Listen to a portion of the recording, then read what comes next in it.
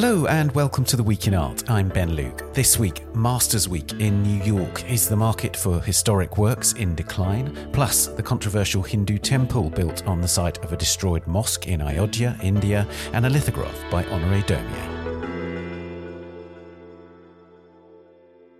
Scott Rayburn, a market reporter for the art newspaper, has for some time been exploring the decline in the trade for old master paintings. He joins me to look ahead to the auctions in Masters Week in New York, which begin this weekend. In India, on Monday, the Prime Minister Narendra Modi inaugurated a vast temple to the Hindu god Ram in the city of Ayodhya. The temple replaces a 16th century mosque that was destroyed by Hindu mobs in 1992, an event that provoked riots in which nearly 2,000 people died, most of them Muslims. Our deputy art market editor and regular correspondent in India, Kabir Jalla, is in Mumbai and joins us to discuss this pivotal issue in modern Indian history, what it means ahead of India's general election in the spring, and whether it's affecting the country's art market. And this episode's Work of the Week is Madame Déménage, a political cartoon from 1867 by the French artist Honoré Daumier that was deemed so provocative in its time that it was not published. A lithograph, it's part of an exhibition at the Städel Museum in Frankfurt that features 120 Daumier works from the Helwig collection. Hans-Jürgen Helwig, the man behind that collection, joins me to discuss this incendiary image. Don't forget that you can still buy the art newspaper's magazine The Year Ahead 2024, an authoritative guide to the world's must-see art exhibitions and museum openings, many of which were discussed on our podcast from the 12th of January. Get a print and digital subscription to the art newspaper at theartnewspaper.com before the 15th of February to receive a copy of The Year Ahead with your next printed issue, or you can buy the magazine on its own on the website for just £9.99 or $13.69. Do also subscribe to this podcast and to our sister podcast A Brush With, which returns next week, wherever you're listening. Please also leave us a rating or review on Apple Podcasts. Now, from tomorrow, Masters Week begins in the New York auction houses, one of the key moments in the calendar for the sale of historic paintings, sculpture and prints. The sales come hot on the heels of the December Old Masters sales in London that were generally agreed to be subdued, with a small and early rediscovered Rembrandt at Sotheby's failing to ignite a bidding war and selling to its third-party guarantor for £11 million with fees, and two highly regarded Canaletto paintings of Venice in superb condition selling for £9.7 million with fees, well within its estimate at Christie's. So, if even Rembrandt and Canaletto are not prompting much excitement, what hope is there for the wider market? Can the auction houses find surprising gems and promote less well-known artists, like the Flemish painter Michael Sweerts, who's suddenly in much demand, to greater heights?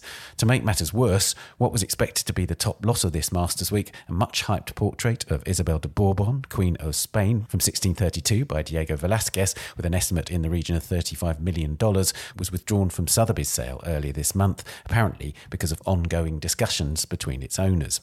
Our correspondent Scott Rayburn has long attempted to fathom the decline of the Masters market and whether there are any rays of hope, and I spoke to him ahead of the coming auctions. The estimates for works that we quote in the discussion are, of course, in US dollars. Scott, what do you think the mood is at the auction houses ahead of this Masters Week? Well, I'm not in New York, and I'm not working for an auction house, and they wouldn't tell me anyway. But reading between the lines, I suppose the main news is that the top lot of the week, the Velázquez, estimated at $35 million, has been withdrawn. And now this is a massive blow because in the old masters market, these trophy lots make an enormous difference to the figures. Sotheby's revised estimate for the auction is $23 million. Now, had the Velázquez been in there, of course, we'd be up to 58. And significantly, back in January last year, Sotheby's sale made over 70 million. And that was thanks to a Rubens that made 25 million. Now, that Rubens at 25 million is equivalent to the entire value of Sotheby's sale now. Right. So it shows the importance of so-called trophy lots. Well, let's talk about the Velázquez then. So basically, this is one of those lots. There's a really interesting quote in a piece that you wrote by Todd Levin, who's a dealer. And he said that basically there are probably no more than 200 works of art in private hands that can come to market. Yeah. Does that get to the nub of the problem in terms of I think it crystallises it very well. Now, it could be 300, it could be 150, but he's one of the few people who actually knows about the contemporary market, works in the contemporary market, knows about old masters and buys old masters for clients. And they're very unusual, these people. So it's a good talking point, that number. But, well, let's think about this Velázquez. Would it be among them? Would you pay 35 million for this painting? Well, I'm a massive Velázquez fan. So how good of a Velázquez do you think this is? Well, it's a really interesting one because it's sort of early-ish Velázquez. He's not quite into his stride, but he's just about getting there. Okay. He's met Rubens. He's back from his first Italy trip. He's getting into his stride. Sure. I mean, I was looking at it and I was thinking, wouldn't it look nice on the walls of the National Gallery next to their great picture of Felipe IV in brown and silver? Sure. But yes, is it an absolute masterpiece? I guess that's the question. Well, compare it to something like a great early work, the Water Cellar in Apsley House. Now, that's an exciting, astounding painting. To me, now this is only a personal view, this princess looks like a Dalek. There's just so little movement, there's so little excitement. You look at the hands, are the hands that exciting? Are the hands that good? The facial expression, he in his studio have to make some kind of effort with the face. But 35 million? Is it something you want to go into in a room every morning and admire and be thrilled by? I'm not so sure. Right, I'm not so sure. But maybe it isn't in the 200. I don't know. But it's all subjective. Of course, the key thing when a work by an artist like Velázquez comes up is that part of the marketing has to be, this is the most important painting to come onto the market since Juan de Pareja. Yeah. That's the key thing. So the marketing drive was in gear. I've looked up the cuttings. There was a hell of a lot of press around such an important Velázquez coming to the market. So you can see how much of a blow it would be to Sotheby's, actually. Absolutely. And of course, the press are a part of the problem as well, because they only think about brand names. So that, it's a Velázquez, so then you get to write about it. And that confuses the situation as well to a certain extent, but creates the hype. Absolutely. One of the interesting things that you've been looking at recently is the extent to which the pool of those brand names may be getting smaller. Yeah. And I'm interested in whether the market itself is dictating that, or are they responding to a wider public interest in artists? Who's telling us that this pool of artists is getting smaller? Well, I think this is the most fascinating question at the centre of not just the whole Old Master market, but Old Master culture and how it fits into the way we live now and approach artistic life and cultural matters.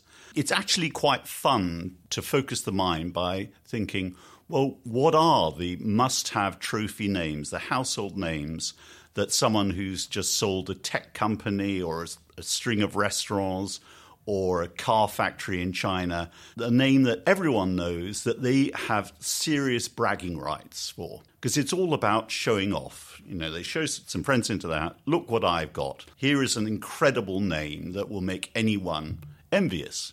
But how many of these old, dead white men are there that can give you these bragging rights in the way that you can say, my son is just going to Harvard? It's an interesting question. Now, I'm down to 7.5. I don't know about you, Ben. Okay, give us your I'll give you my 7.5. So we start with Leonardo, Michelangelo, Botticelli, Caravaggio, Vermeer, Velázquez, Goya, and here comes the half, late Turner, because no one cares about the early stuff. Okay. That's interesting. So let's sort of kick that around. What about you? What are the glaring omissions that a billionaire would have to have? Well, this is the thing, is that I remember that the National Gallery recently bought a painting by Orazio Gentileschi for a decent sum. So that makes me wonder about, to what extent are there names that are still big names but within a kind of museum world, and then and those that are the big names. So, for instance, people have told me that they visited the Franz Hals exhibition at the National Gallery and they found it very surprisingly empty, like stunningly quiet given what a master he is. That show I was bowled over by. I was stunned and amazed and thrilled by it. It seems that not so many people are excited by it. So there's a question about whether Hals is a great master. I don't know, and I think this is the curious thing, is because it seems it's so many artists are in play, as it were, in the way that they weren't before. No, absolutely. I had a similar experience when I went to the Donatello exhibition, the V&A. Now, people who know about sculpture would say Donatello is one of the 2 or 3 greatest sculptors who ever lived, possibly the greatest. But it was half empty. Now, how much of this is a symptom of the fact we actually live in quite a Philistine country? We're not particularly well educated, and of course we want to have less and less education about the arts because it's useless, because we must learn our maths. So it's difficult to make generalisation about exhibitions in this country. But I think Hals is interesting. I think Rembrandt is even more of a talking point, actually, because he's traditionally regarded as a sort of a Shakespearean figure in Western art. Yet when his works come up in the market, they can often disappoint in terms of demand. Now, I haven't got Rembrandt on that list. I don't actually think that a very rich person who's coming new to the art world would feel that excited by owning a Rembrandt. Now, that's a very shocking thing to say if someone from the 19th century were listening to this podcast. They would say, what the hell are you talking about? You know, Kenneth Clark would get a shotgun out and kill me for that. But the fact is that his paintings are very brown.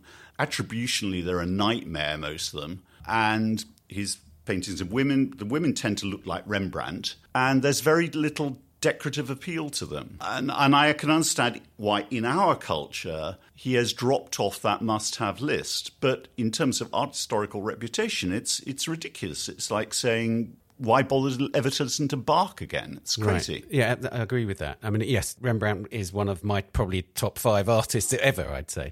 Another name I would say is on that list, Artemisia Gentileschi, because it seems to me that her star has risen.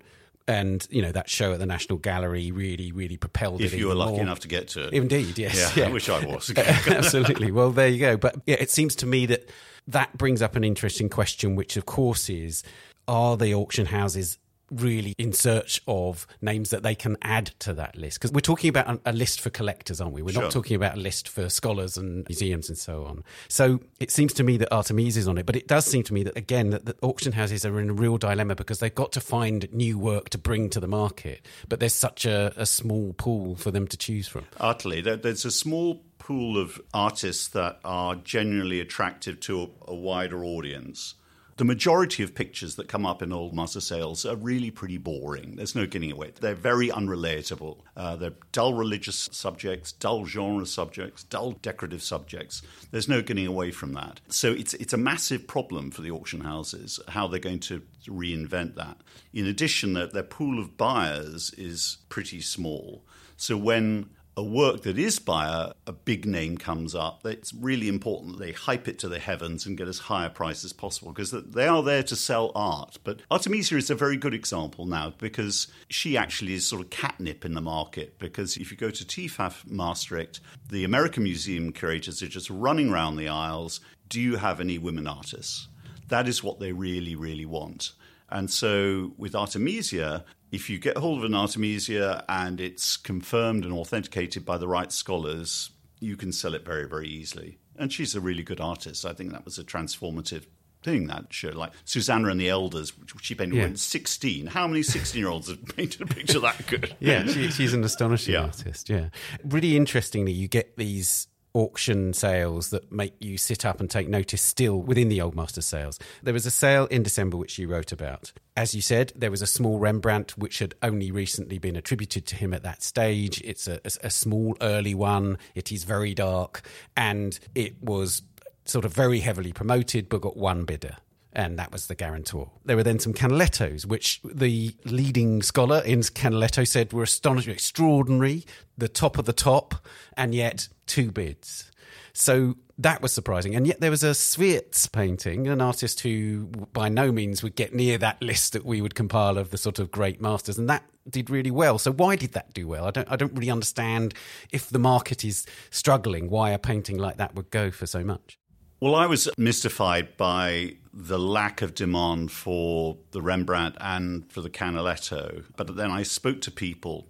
Now, with the Rembrandt, it wasn't universally accepted by scholars that this is a Rembrandt. Now, this often happens when attribution upgrades happen. But I think doubts about the security of the attribution was an element there. Maybe not enough people believed in it. The Canaletto I found mystifying, because that was the best of the best. The reason I was given for that pair of paintings that they didn't do well is they weren't big enough. Yeah.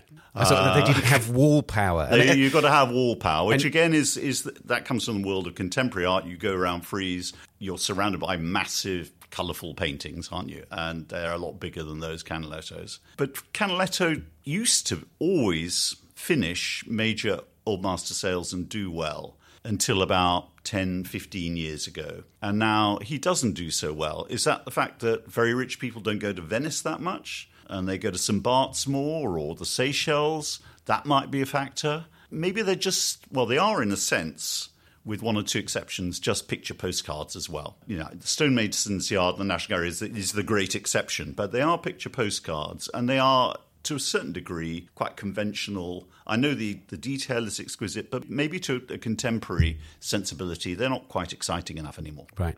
And the Spheres? Well, I remember going to Christie's and on my way to Christie's and people saying, have you seen the Swerts? Have you seen the Swerts? Now, to be perfectly honest, I'd hardly ever heard of Swerts, and I write about this stuff. Well, maybe I shouldn't. So I went along and just so many people were clustered around this painting. And the thing about it was an extraordinary composition for a start because you had this 17th century Flemish artist in his Roman studio, which is an interesting situation in itself, with a model, very attractive, elaborately dressed model, sewing, and then a young man admiring the model next to a pile of classical sculptures and plasters. A tremendously evocative image of life in a studio in Rome during that period in the 17th century. And then in the distance, almost like in Las Meninas, there was a figure in a doorway. So there was lots going on. It had tremendous atmosphere. The other thing was, very unusually, it had been completely untouched since the 17th century. Now, this is virtually unheard of in the old master trade, where pictures are restored and mucked around. And so people were looking at it with UV lights and various instruments and just admiring the utter perfection of it. And Christie's very sensibly didn't touch it either. The fun story about it also is that apparently it was in a house in France, and the person who owned the picture was approached by a dealer, someone who in England would be called a knocker, basically, and had heard about the picture and said, well, I'll give you 10 grand for this painting. And then a week later, he came back and said, well, actually, I'll give you 100 grand for this painting. At which point the owner started to get a bit suspicious. And the reason that happened is because in France, if you're discovered that you've made a huge markup on an antique or a work of art, that is actually illegal in France. But fascinatingly, the owner's son plays squash, and he went for a game of squash. And he started to talk about this painting with a guy he was playing with, and his squash partner worked for Christie's. So that's how it ended up in Christie's. What a word. What a story. So that's an example of a work that surprises us. Absolutely. And that's what this market needs. It needs surprises all the time, and it finds them really hard. You've seen the lot lists for the auctions coming up in New York. Any surprises? Anything that might grab our attention? Well, the first thing to say is that the estimates are very similar. It's 23 million at Sotheby's and 24 million at Christie's, which is relatively low. The problem is supply, getting exciting pictures, getting big-name pictures. The loss of the Velázquez is really important because, of course, that takes a sort of headline news-making lot out of the series. There are interesting paintings there, but they're lower down the price range. And, of course, the media doesn't really get very excited about it. But there is an Artemisia at Christie's. Now, I looked at this. I looked at the cataloguing. And often auction houses can be a little bit too quick on the trigger with reattributions and upgrades. But this has been authenticated, or ratified, rather, by 3 leading Artemisia experts. It's St. John in the Wilderness. It was a sleeper in a sale in Italy where it was catalogued as Neapolitan school, and it seems to be A-OK. And it's estimated at $400,000, which doesn't seem to me excessive. And so that should do well. It's a relatively low price for her paintings in recent years. Right? Absolutely. So that, hopefully, for the sake of the market and the mood, that should fly. There's also, again, at Christie's, there's another interesting painting by a woman artist, a French artist called Anne Valliere Costa, who, again, I didn't really know much about. It's actually a very beautiful still life of musical instruments on a ledge. This is a late 18th century painting. She's described by Christie's as the second most important still life painter in France after Chardin. I don't know, that might be hyping her talent a little bit, but it's an exquisite painting. And interestingly, in the last couple of years, 2 of her paintings have made over $1 million. Now, this is estimated at $500,000. It's a very decorative image, and it's by a very good woman artist. So again, that should do well. But as I said, there is a massive paintings at both houses, estimated between $50,000 and $500,000. A lot of it is really, really dull. with a few interesting smaller works. But you have to know a little bit about the Old Master market to sort of get excited about. At Christie's, there's a really beautiful Vittorio Carpaccio fragment from a larger altarpiece, a head of a donor of a man, and there's a rather marvellous dog in the background. Now, Carpaccio is one of the great names of Venetian art. And as is pointed out in the catalogue, he was also an extremely good portrait painter. So even though it's a fragment, it's a really exquisite head of a Renaissance man, and that's $300,000. That's the low estimate. And we always have to put it in perspective. You know, we talk about 200, 300. People are paying that amount of money for a small Flora Jutnovich. You know, you always go back to contemporary to get things into perspective. Well, I always think that, and often looking through the catalogues, and even though you say, you know, they're not stellar pictures, sure, but they're certainly a lot better than a lot of the contemporary painting that's going on right now. What I hadn't said is, well, it's the same for all periods of art. Most of it is really boring and repetitive and derivative. And it's the same in the Old Master market, and it's the same in the contemporary market. Most of it isn't that great. So tell us at Sotheby's, what did you say? Sotheby's, well, there's an interesting Salmon van Rysdale of an estuary with shipping. Now, this is estimated at $2 to $3 million, and it's pretty indicative of the state of the Old Master market generally. Because back in 1995, it was in the British Rail Pension Fund sale.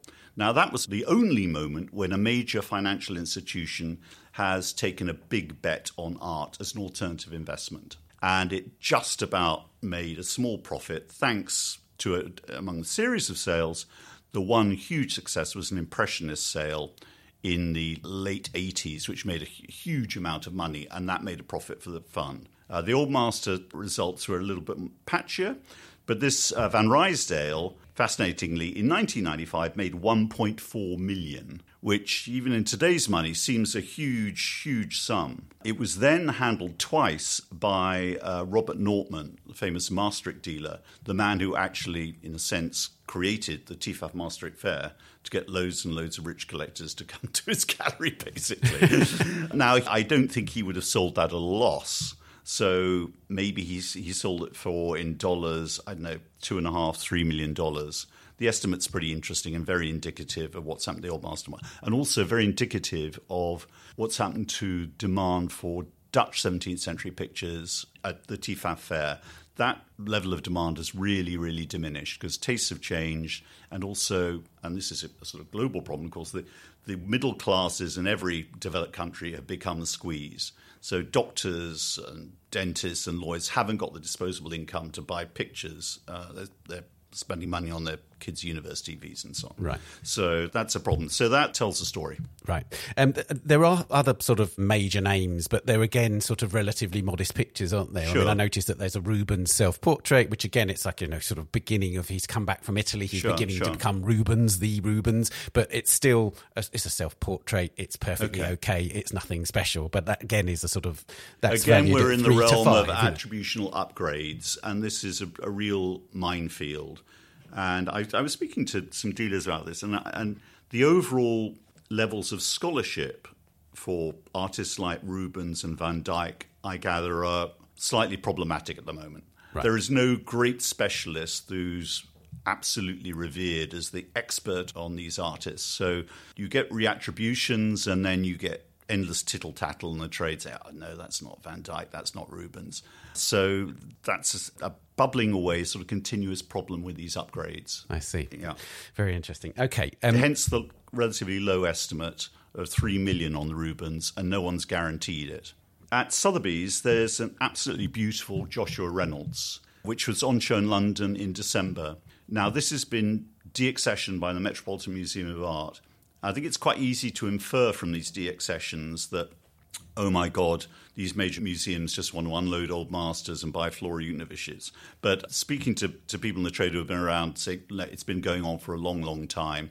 And American museums are required to sell at auction if they deaccession for transparency purposes. Mm-hmm. But this painting is of Nancy Horton, who is described as a political courtesan, one of a sort of interesting group of human beings in 18th century London. And Reynolds did some great portraits and mediocre portraits and all right portraits, but I think this is a really tremendous painting. And in a good condition. It looks in wonderful condition, and she's in a sort of exotic costume, and that looks a beautiful painting to buy and live with. Right. That's a real highlight. When I saw the price for that, that's one of those things that Reynolds in the UK, I realise that beyond the UK, he is not as stellar a name as he is here, but seeing that price for Reynolds, which is, what did you say? It's $600,000. Now, he's a big figure. That seems fair to me, and he's an incredibly, as I'm sure you've noticed, incredibly uneven artist, isn't he? He can be absolutely terrible, but this is a really gorgeous painting, so I'd take that home any day.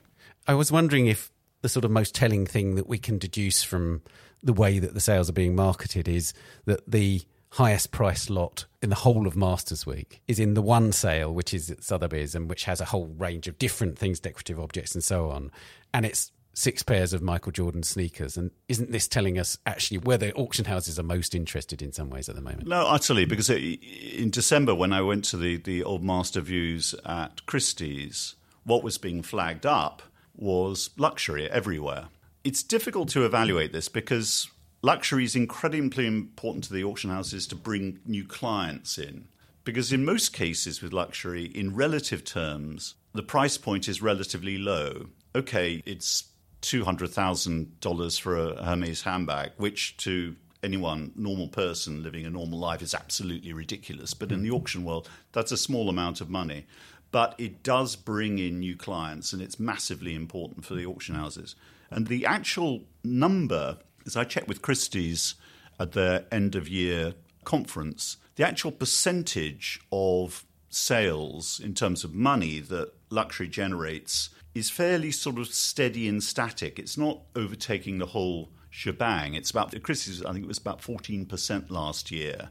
But it's fascinating when you go to the website, the first thing you're hit with hard is luxury. You have to press a button or two to go through to Old Masters, which, of course, is inconceivable back in the day. Exactly. And so lastly, I guess it's interesting what you say about luxury being the kind of entry point for new collectors. Do you think they would be attempting to steer people towards the Old Masters through that relationship, if you like, or is that too many stages beyond? They tried it with Victoria Beckham about 3 or 4 years ago. I don't know to what extent that worked. There is an example of how the market can be changed quite radically through rebranding, which is in the realm of prints. About 4 or 5 years ago, Philips stopped calling prints prints, and they called them editions.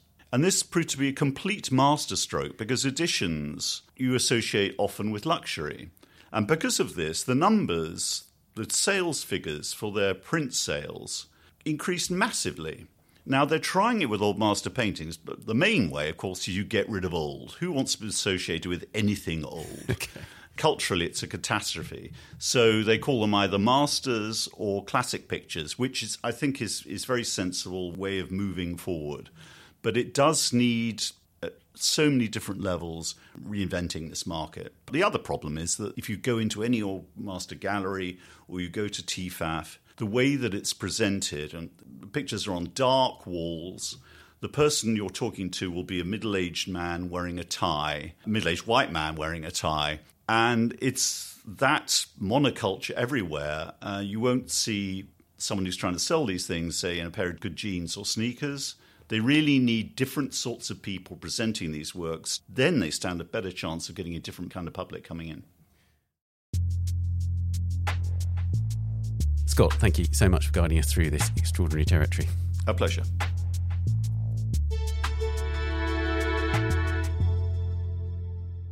You can read Scott's articles on the Masters Market at theartnewspaper.com or on our app for iOS and Android. Coming up, the controversial Ram Temple in India and an Honoré Daumier cartoon. That's after this week's news bulletin.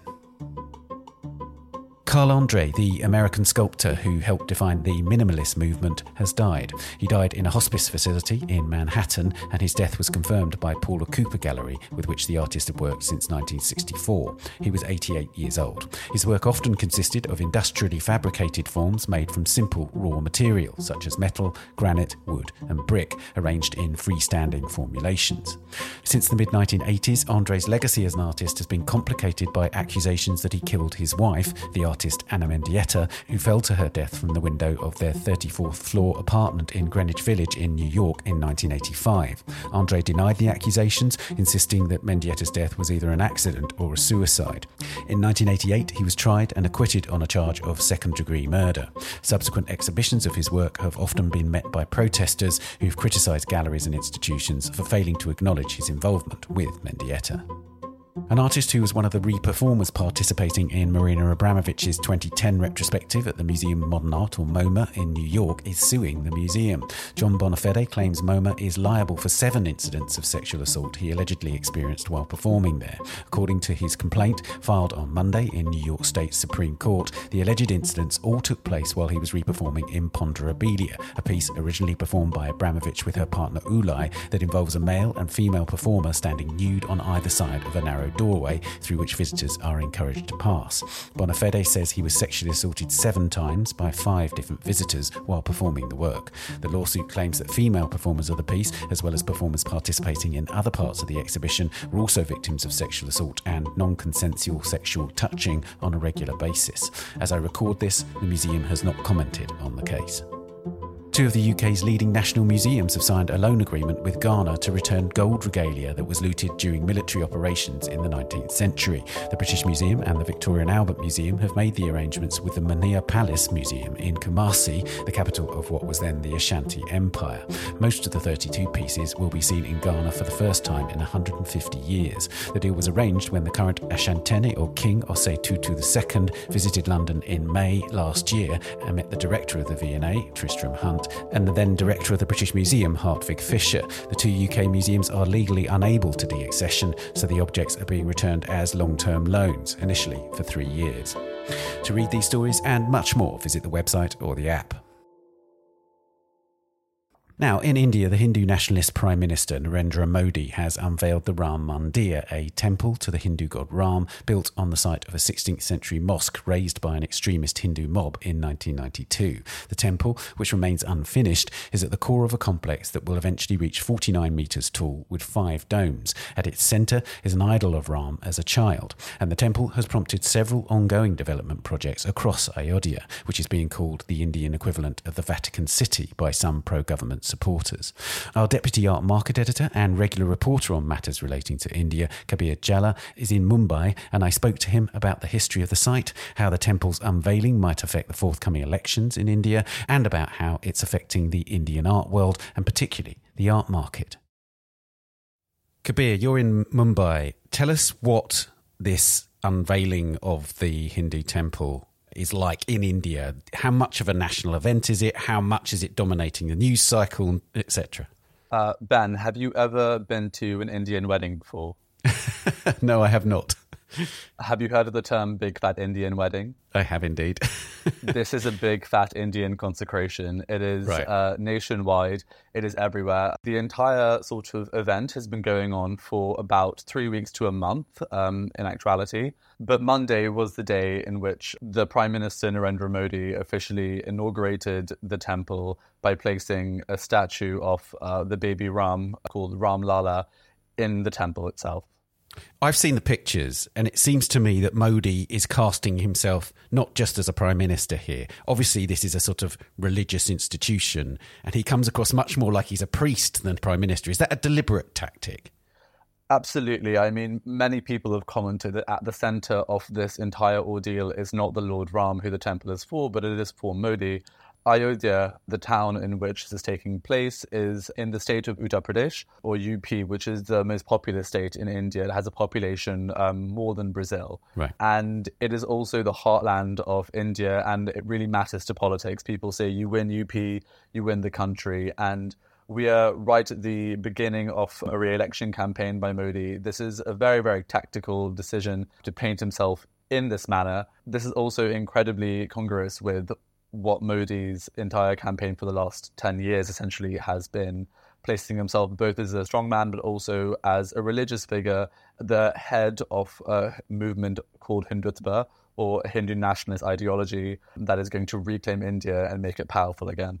Right. I mean, it's really interesting how central to Modi's entire project, if you like, this temple is, isn't it? Because in a way, it's the foundation stone of that project. Because is it right that in 1992, when that mosque on the site was destroyed, at that point, the BJP was not a significant force in politics? And it's from there that, in a way, they built their support and eventually their incredible popularity. That's absolutely correct, Ben. They were a presence in politics prior to that, but this is really one of those key moments in which they gain huge traction. The history of Ayodhya stems back hundreds and hundreds of years. The conflict itself sort of dates from about 1949, we can place it, when a group of Hindu nationalists placed an idol inside the mosque, idol of the Lord Ram, and the government decided to seal the mosque because it was attracting so much conflict. Then for about 30 or 40 years, it was sealed and it was a site of incredible contention until one day in 1992 where there was a rally. Members of the RSS, which is a huge paramilitary organization in India, very much linked to the BJP, Modi's party. And Modi himself was a member of the RSS very early on in his political career. That's where he sort of got his first steps in. They basically gave very, very fiery speeches that encouraged a mob of Hindu nationalists and extremists to tear down the temple, first with hammers and bats, and then eventually with machinery. And that then sparked deadly riots across India, intercommunal riots that killed around 2,000 people, predominantly Muslims, one of India's bloodiest chapters of sectarian conflict in its modern history. Now, tell us why they did that, because is it right that they believe that there was a Hindu temple on that site initially and the mosque was built over it? And is there any archaeological evidence to support that fact? Yes. So at the center of this conflict, there is a belief that the mosque, which was built in the 16th century, was built atop a temple which was forcibly demolished to make way for this mosque. This fits into a much wider narrative in which Hindu nationalists believe that the medieval period of India is one of great humiliation, in which Mughal invaders who are Muslims came and sort of destroyed a pure Hindu culture. So therefore, there have been claims for at least 200 years that the ruler Babur, which is where the mosque named Babri Masjid gets its name from, came and basically conquered the land. And this is a very, very holy site. And of course, the fact that there was a temple there is all the more important because this town, Ayodhya, is one of the holiest sites in Hinduism because according to this ancient text, the Ramayana, this is where the Lord Ram was born. Now, we'll get onto the fact that this is an ancient religious text in a second because it is being used as historical fact. But as a result, this has been a very, very contentious site. In 2003, there was an archaeological study done that basically found evidence of a structure beneath the mosque that the Archaeological Survey of India says is suggestive of some temple structures. This has been roundly criticised and pushed back by other leading archaeologists, including people that have written for the Art newspaper, and we've even had on the podcast before. So there's no conclusive evidence at all. And actually, the Supreme Court verdict in 2019 that basically decided that there could be a temple built upon this even found that there wasn't any conclusive evidence that there was a Hindu temple that had been forcibly removed to make way for a mosque. Right. And it's really crucial that you mention the Ramayana because what you're saying effectively is that what Modi was doing when he was unveiling the temple is not just revealing a building, but kind of enshrining a myth, effectively. Is that right? Oh, absolutely. I want to bring up a part of Modi's speech that he gave on a Monday during the inauguration, in which he says, "The legal battle over the existence of Lord Ram went on for decades. Ram's existence was questioned. And I don't think that there is any doubt that the Prime Minister of India is now treating a religious text as fact and was upset or, is professing that he was upset by the fact that that text was being challenged as fact. I would like to remind all listeners that India is a secular state, the Republic. We have a constitution. The preamble very, very clearly states that we are a secular nation. It is part of the founding principles of this country. And I want to bring up another part of Modi's speech now, actually, because what happens in Ayodhya is not just about Ayodhya. It is about the entire idea of India. And as Modi has said to us, January 22nd, 2024 is not merely a date that marks the advent of a new era. This is the temple of national consciousness in the form of Ram. Ram is the faith of India. Ram is the foundation of India. Ram is the idea of India. Ram is the law of India. I don't have to translate for you what that means. That is so clear in place that we have moved from a secular republic and idea and law into one of a Hindu majoritarian country that is going to rule like that. Right. I mean, you mentioned the election a bit earlier. Is there any sense in which that constitution itself will be challenged? Because this is third term for Modi that he's aiming for, and it's, by all accounts, it seems like he's going to get. So is that secular constitution under threat? Insofar as that the constitution has been rewritten, no. But of course, Modi's entire administration has been marked by an erosion of several key tenets of a democracy, of a healthy democracy. He has loaded the court, he has eroded civil liberties, he has completely undermined journalism, he has punished and policed and even locked away his political opponents. So it is not at all out of reach that Modi could, legally try and undermine India as a secular state. And quite frankly, if you're listening to that speech, what do you think? Absolutely. I wanted to explore just how widely this idea of, in a way, challenging India's past is sort of rippling through the culture, because Modi and his supporters quite openly say that they are rewriting history, don't they?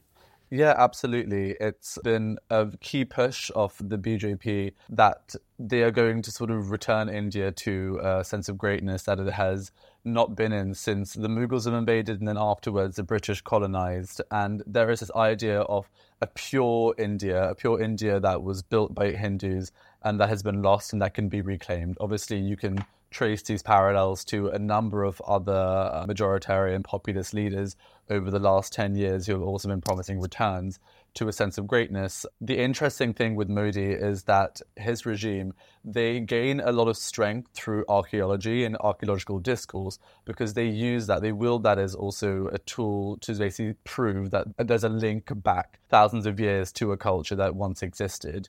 Obviously, you're then treating scripts and texts and often fictional texts from those times as fact because that's all you have. But it doesn't matter because it proves that you have a link to a glorified past.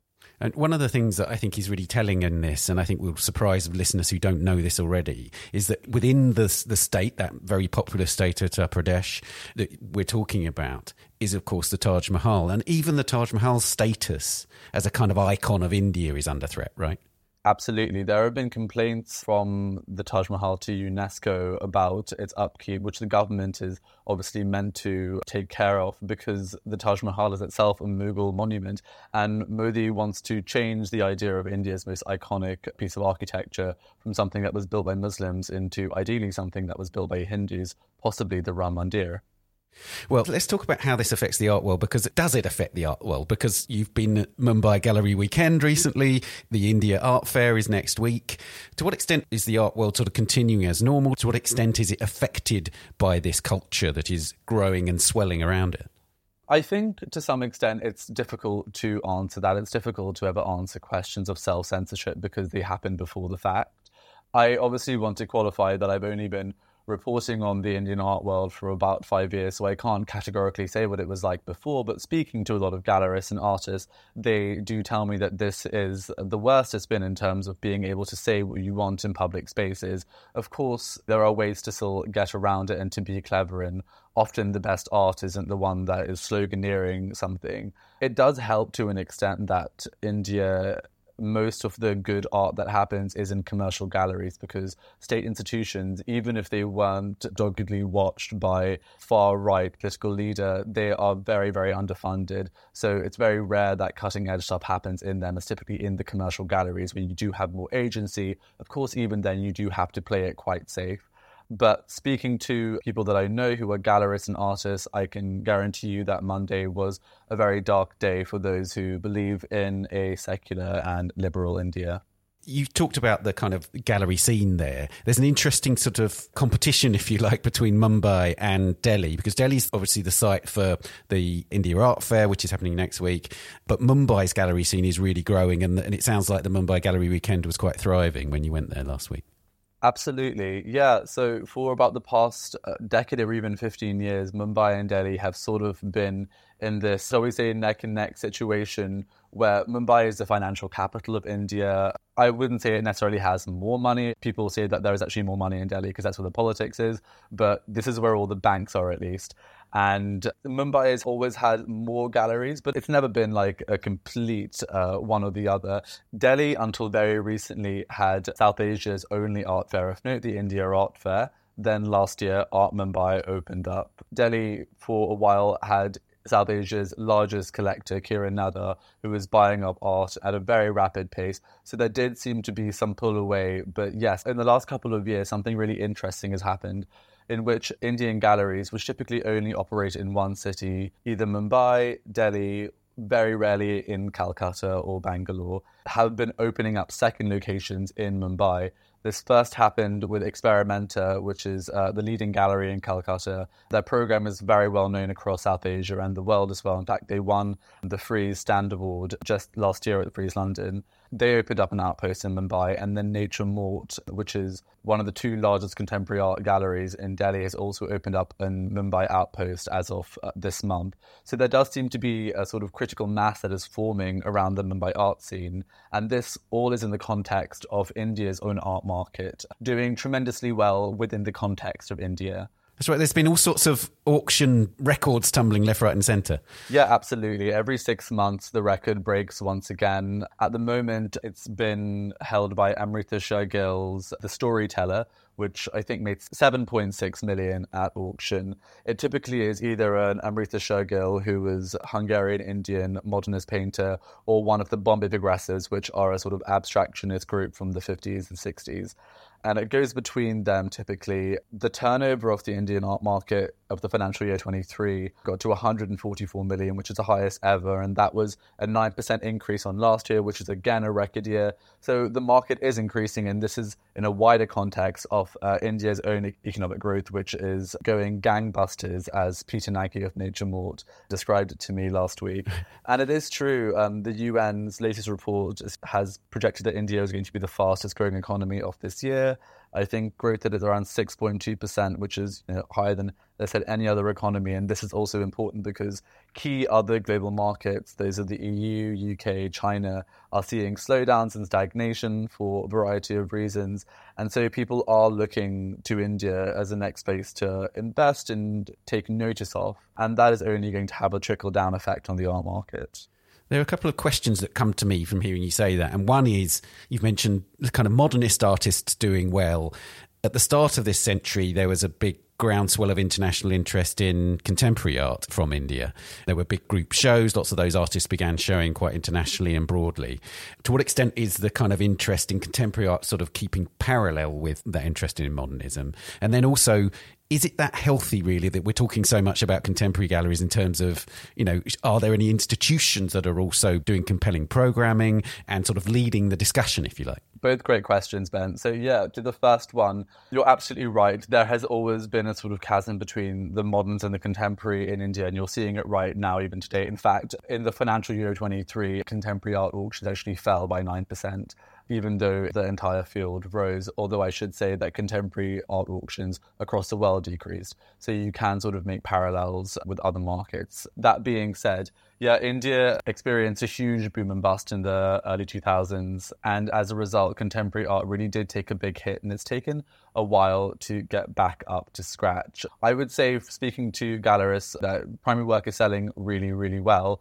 The gallerists have done a pretty good job in learning from the mistake of the last boom and bust, which is to really focus on domestic collectors, to not raise prices too quickly, and to, I guess, focus on programs rather than focus on the heat of the market.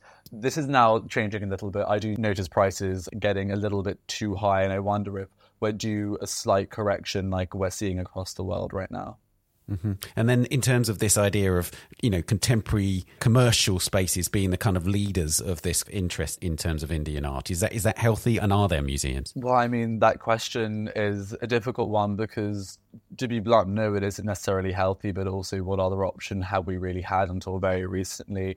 I report a lot on the art market, and I do so with a healthy dose of skepticism, as most market reporters do.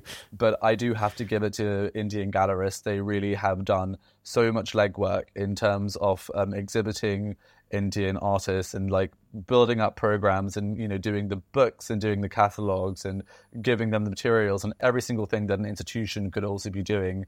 I think a great example actually is Experimenta in Calcutta. Until recently, there really wasn't a very good Kunsthalle in Calcutta. One has opened up recently, we can talk about in a second. But this gallery essentially has been one of the only places to see good art in a huge, huge city of millions of people. So it's been doing a lot of work, sometimes silently for the last decade or so.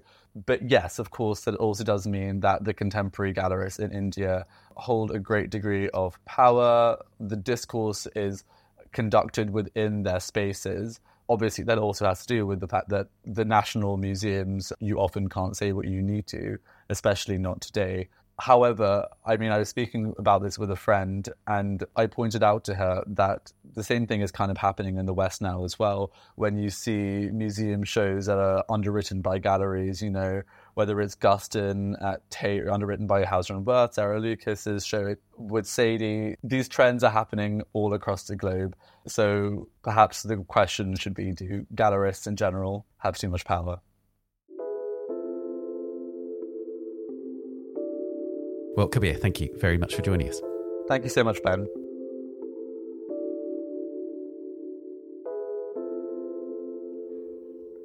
You can read more on this story on the website or the app. And finally, it's time for the work of the week. The Städel Museum in Frankfurt, Germany, this week opened Honoré Daumier, the Hellwig collection. It's an exhibition of more than 120 works by the French artist, selected from the vast and esteemed Hellwig collection, which is being donated to the museum on its 125th anniversary via its parent organisation, the Städelsche Museumsverein. The donor behind the collection is Hans-Jürgen Hellwig, and he's chosen to discuss Daumier's unpublished lithograph from 1867, Madame de Ménage. You can find an image of the work on our Instagram and in the web story for this episode.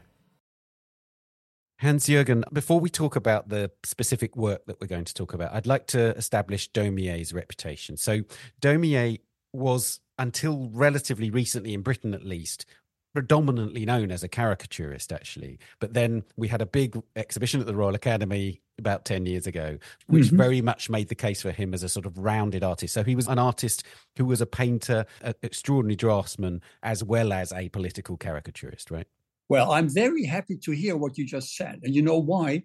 Because I was the major lender to the exhibition at the Royal Academy. And I've been at the exhibition for several days, and I had 2 visits of the curators from the Royal Academy. They had retained a Daumier expert from the United States. She's also visited with me. I'm very, very happy to hear that this exhibition has carried out a kind of a breakthrough for Daumier's reputation in Great Britain.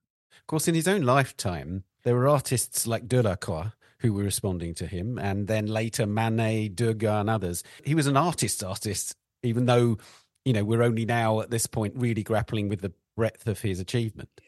Yeah, I think there's only one explanation for it, maybe 2. The first one is a simple one, namely differences in age. And the second one has to do with the areas in which these artists have been active. Delacroix was drawing and painting, the other ones as well. Daumier started his life as an artist with lithographs. Now, lithographs, that was a new technological method, well received, tremendously successful in the market, but it probably never achieved the same level of art recognition as the other sectors of creating art. That's fascinating. And that's why Daumier was always suffering from the image of, this was a minor art. It was not really the full art. Now, the question is, Why people were thinking so? Because it was on newspapers and because there were many copies made. If it's a painting, you have one version only. It's one piece, no more. So the singularity, that's strange enough. The singularity makes the value, the artificial value. The market value, I understand, but the artificial value, to base that on how many issues are running around, it's a little bit counter the spirit of art. And Daumier was suffering under that. Now, tell us, lithography is actually a really difficult art. I've seen doing printmaking and trying to get the lithography right. One of the great achievements, it seems to me, of Daumier is the lightness of touch that he achieves with lithography, the extreme poetry, if you like, of his line. Mm-hmm. He's just such a master at lithography. Well, that's true. And that really is outstanding with him. Daumier is a master in the creation of different shades between white and black. And in doing so, he has the ability to give a bidimensional drawing the impression of 3 dimensions. And that is fabulous. That is absolutely fabulous. And the other artists engaged in lithography simply were not good as Daumier. The image that we're going to talk about now is a case in point, because he manages to conjure up such a wealth of materials and action and this sort of amazing lightness of touch on the one hand and the heaviness at others. So tell us about the image that we're looking at. When we're discussing this aspect, I think we ought to go back to his education as an artist. He was given some lessons in drawing by a friend of his father. But most of what he learned by himself, by making copies of paintings in the Louvre. And that's where he basically learned the proportions of a human body and how they vary depending on the angle from which you look at it. And if you go around a sculpture, then you can realize that the sculpture changes the impression it makes on the onlooker, depending on the angle. What's unique about Daumier is he understood the proportions of the human body, in particular when the muscles are flexed, when the body is flexed, and so on. And he was able to transfer the 3-dimensional sculpture impression onto a bidimensional piece of paper. Now, tell us what this image depicts. It's an extraordinary image. I start with the historic background. We are in the 1860s, and Napoleon III, the nephew of Napoleon I, had given orders to have railroads constructed from various places in France to the German border in order to have a fast means of transportation for his military troops. And that was perceived by Daumier and others as a preparation of war. And Daumier criticized that decision by the emperor by creating this lithography. Now, when we look at the image, we find a locomotive under steam with a human skull and human bones on the front side of the locomotive. And the locomotive is being pushed forward like a horse by the Grim Reaper with his scythe. Now, the Grim Reaper with his scythe is an invention by a German artist, namely by Alfred Rethel. Alfred Rethel had created a full series with the title The Dance of the Dead. And the French newspapers in 1849 carried copies of the entire series by Alfred Rethel. So Alfred Rethel's series was imported into France. And Daumier was highly impressed. And therefore he borrowed this motif of the Reaper with a scythe and put it to work in this image. It's a clear message. It's what we call in Germany Gevatter Tod. It's the Sensenmann. This is a part of the German cultural memory, that it has also become part of the cultural memory in France. So the very symbol was imported from Germany into this French lithography. Now, when we look at the legend, the first line says, Translation des cimetières, the transfer of the cemeteries. And the line thereafter says, Hurrah, les morts vont vite. Now, what does transfer of the cemeteries mean? It means that the male population of France will no longer die and be buried in their home country, France, but on the border to Germany. A soldier's cemetery will be their last place of rest. The next line, Hurrah, les monts vont vite. It's another German reference, isn't it? Right. The French translation of a recurring verse in a ballad by Gottfried August Bürger entitled Leonore. That long, very long ballad with a horrible story, that appeared in Germany, and a translation was published in France in 1823. Now, what's the story of Leonore? Leonore has a fiancé called Willem. Willem is out in the east of Europe in the war. She's expecting him home. He doesn't come. One night, he does come on horseback, and he pulls her up on her horse, and off they ride into the night. And during that ride, he keeps repeating that sentence, Hurrah, die Toten reiten schnell. Hooray, the dead ride fast. The ride ends in a cemetery, besides an open grave. And at that point in time, the clothes of Willem drop down, and Willem is a dead skeleton and falls into the open grave. So it's the symbol of the soldier that found his death somewhere in another country, is belonged home by his fiancée. He does return home, but only to be buried at home. This is all really significant, isn't it, in terms of what Daumier is therefore saying about Napoleon III's policies? Correct. Absolutely correct. The interesting thing then is this version was rejected, and another legend was tried out.